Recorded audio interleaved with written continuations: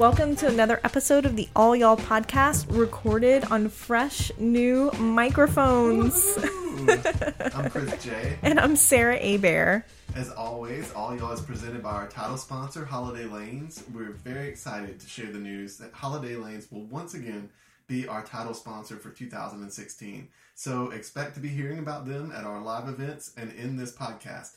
You can learn more about these awesome folks at bowlholidaylanes.com or follow them on Twitter at holiday_lanes. Thank you so much, Holiday Lanes. The story you're about to hear is from our March 2015 live storytelling event, Ladies Night, and features storyteller Maya Lau. Speaking of our live events, we're currently recruiting storytellers for an upcoming 2-night event at East Bank Theater on March 11th and 12th, 2016. The theme of these nights is Mama and Daddy. If you've got a great story that would fit into that theme, please reach out. We would really love to hear from you.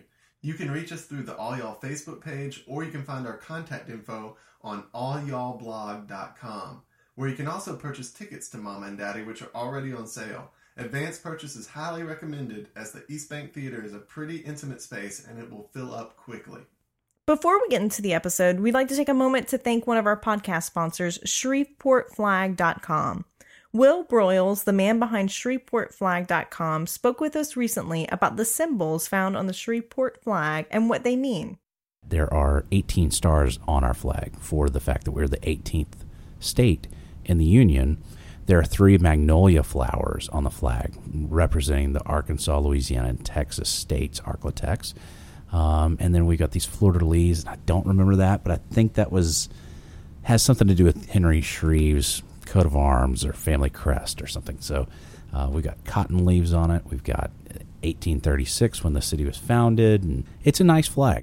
If you'd like to learn more about the Shreveport flag or purchase one for your home, camp, barn, or van, visit ShreveportFlag.com. The All Y'all team recently visited New Orleans, and while we were there, we caught up with Maya Lau, whose story you're about to hear. Maya isn't a native Louisianan, but she's quickly becoming an expert on our state. In the last few years, she's lived in Shreveport and Baton Rouge, and she frequently visits Cajun country in New Orleans. We asked Maya what she's learned about Louisiana during her time here. So I think that I had this idea that like almost my personality would have to change, or that I'd have to be this actor, or that I'd have to like try to appease people more, or like play. I think especially I felt like this around men who, I had a lot of sources who were like, why are you always arguing with me, Maya? And it's like, I'm not arguing with you. I'm actually really enjoying this conversation and I'm engaging with you.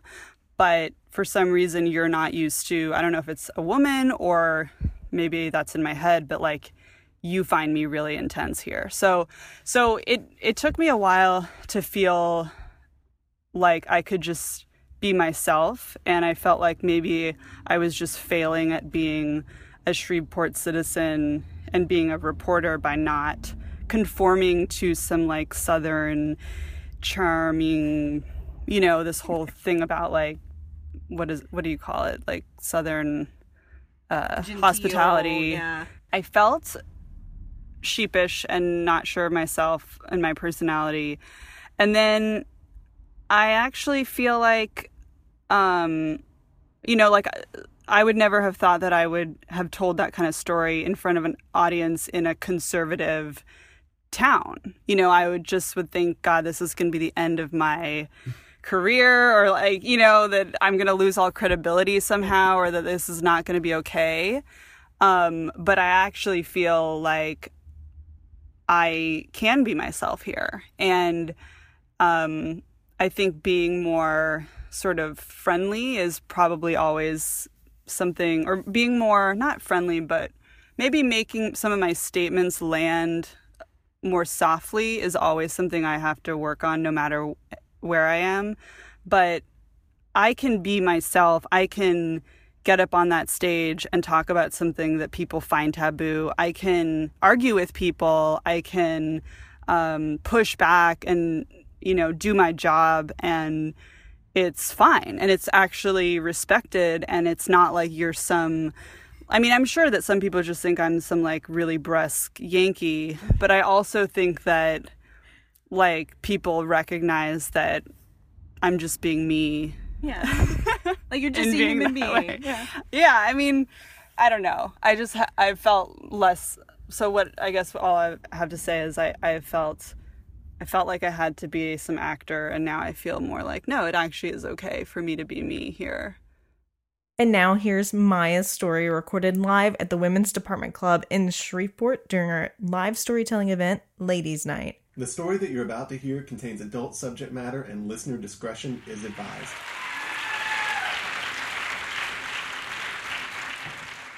So, about 5 years ago, when I was 24 years old, I decided to join the Peace Corps.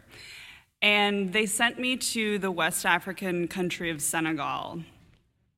Whenever you join the Peace Corps, they really drill into you this idea of the 3 core tenets of the Peace Corps.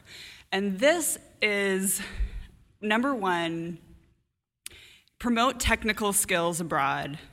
Number 2, have an experience abroad in a foreign country and learn about a foreign culture. And number 3, come back and tell Americans about your experience. Those are the 3 tenets of the Peace Corps. And they keep going over this over and over again, these 3 tenets.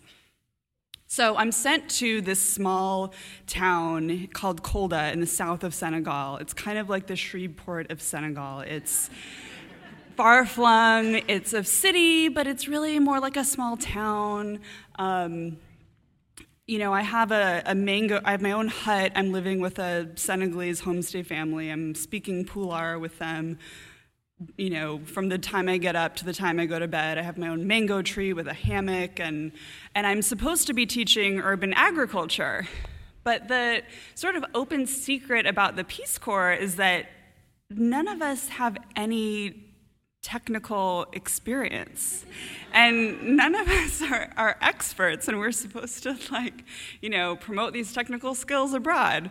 So, one example of how just horribly wrong and total failure of an experience it can be is that I was having this amazing soaring conversation with this village chief one time, and we were yeah, we're gonna build this garden, and he's wearing his long white robe. It's probably a 20-minute bike ride into the bush from where I'm living.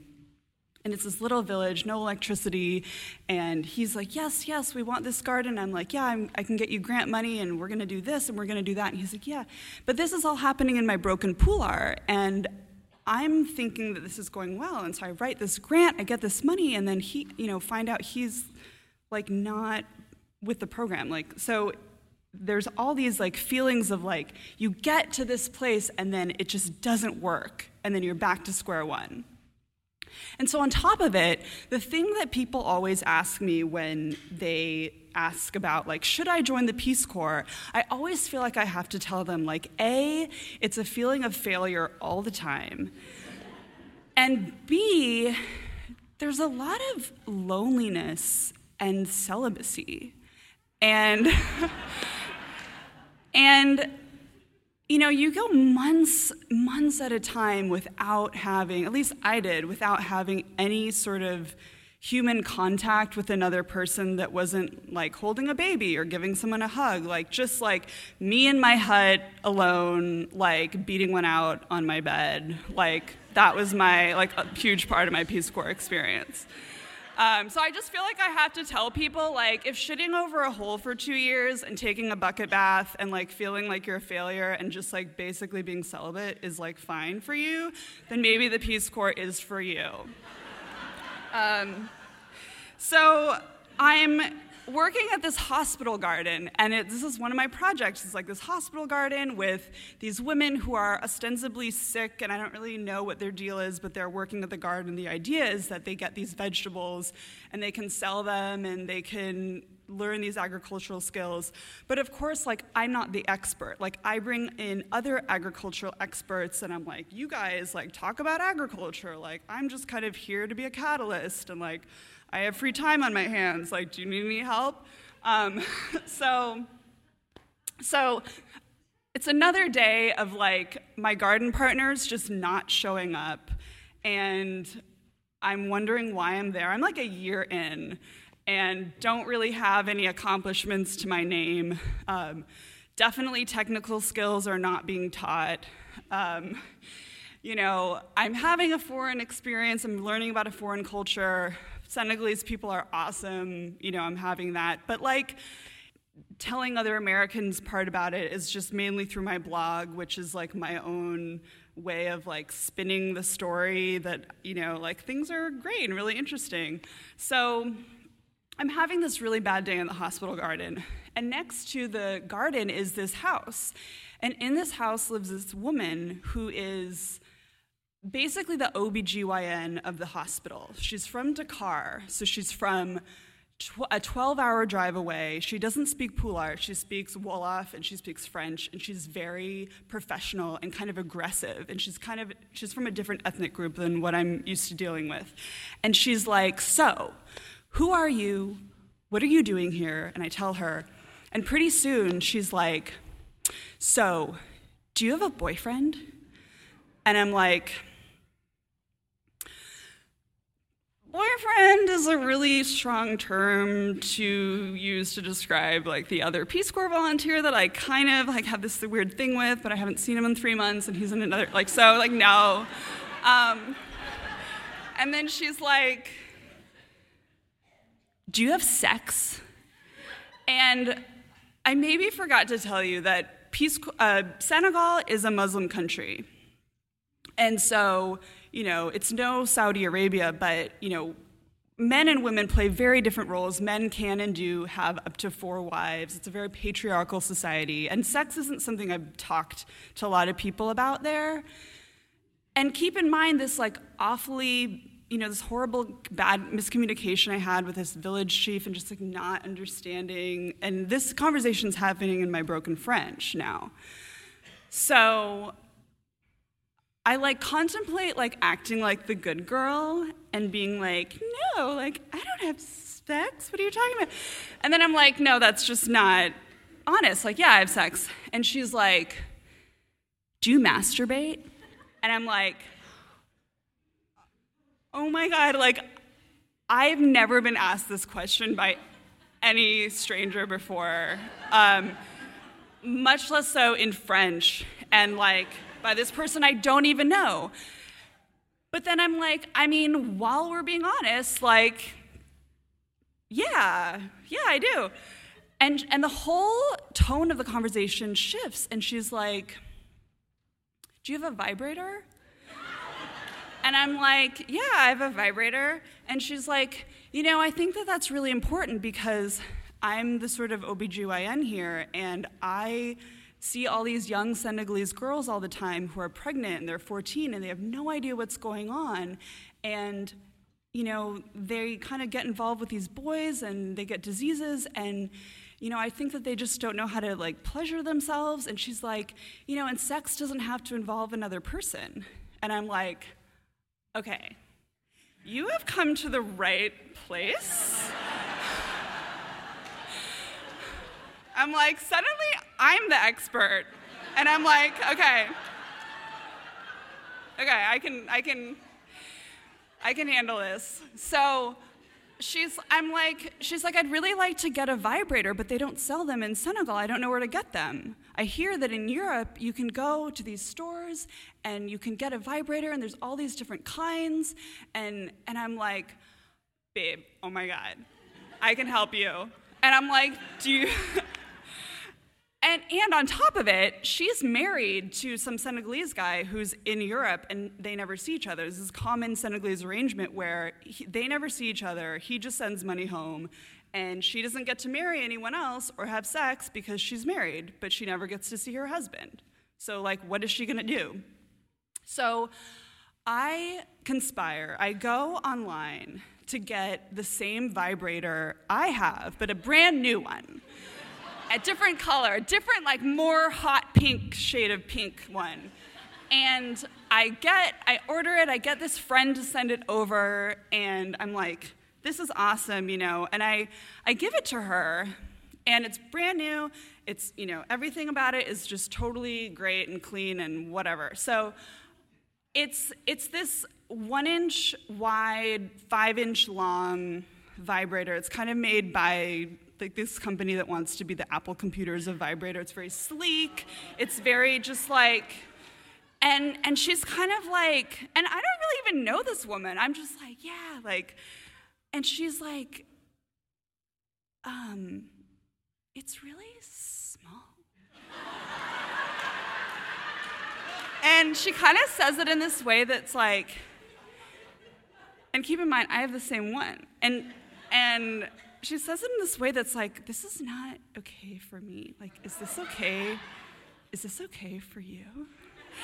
And I'm like, no. And again, like, keep in mind, this is the OBGYN of this clinic. So I'm like starting to have to explain to her that it's not a dildo, it's a vibrator, and like you can external and internal and the clitoris, and you know, it's not like a replica of anything, and like I kind of like explained to her basically, you know, how to use it. Like, we don't get out our hand mirrors or anything, but like I mean, so she's like, thank you.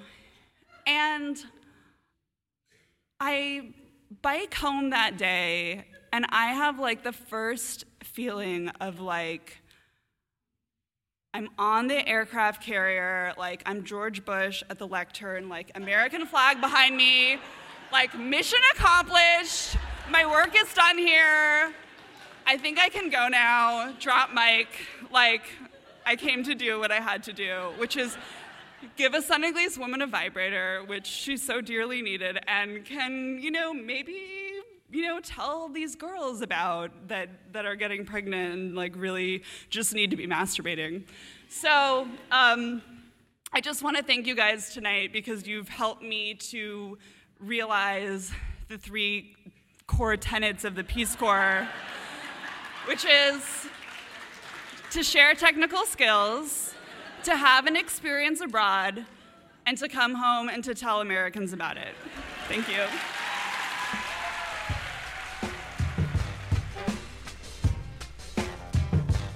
Thanks for listening to another episode of the All Y'all podcast. If you enjoyed it, please share it with your friends on Facebook, on Twitter. You could go to their house and actually like plug in allyallblog.com into their computer, and you guys could get around it and listen to it.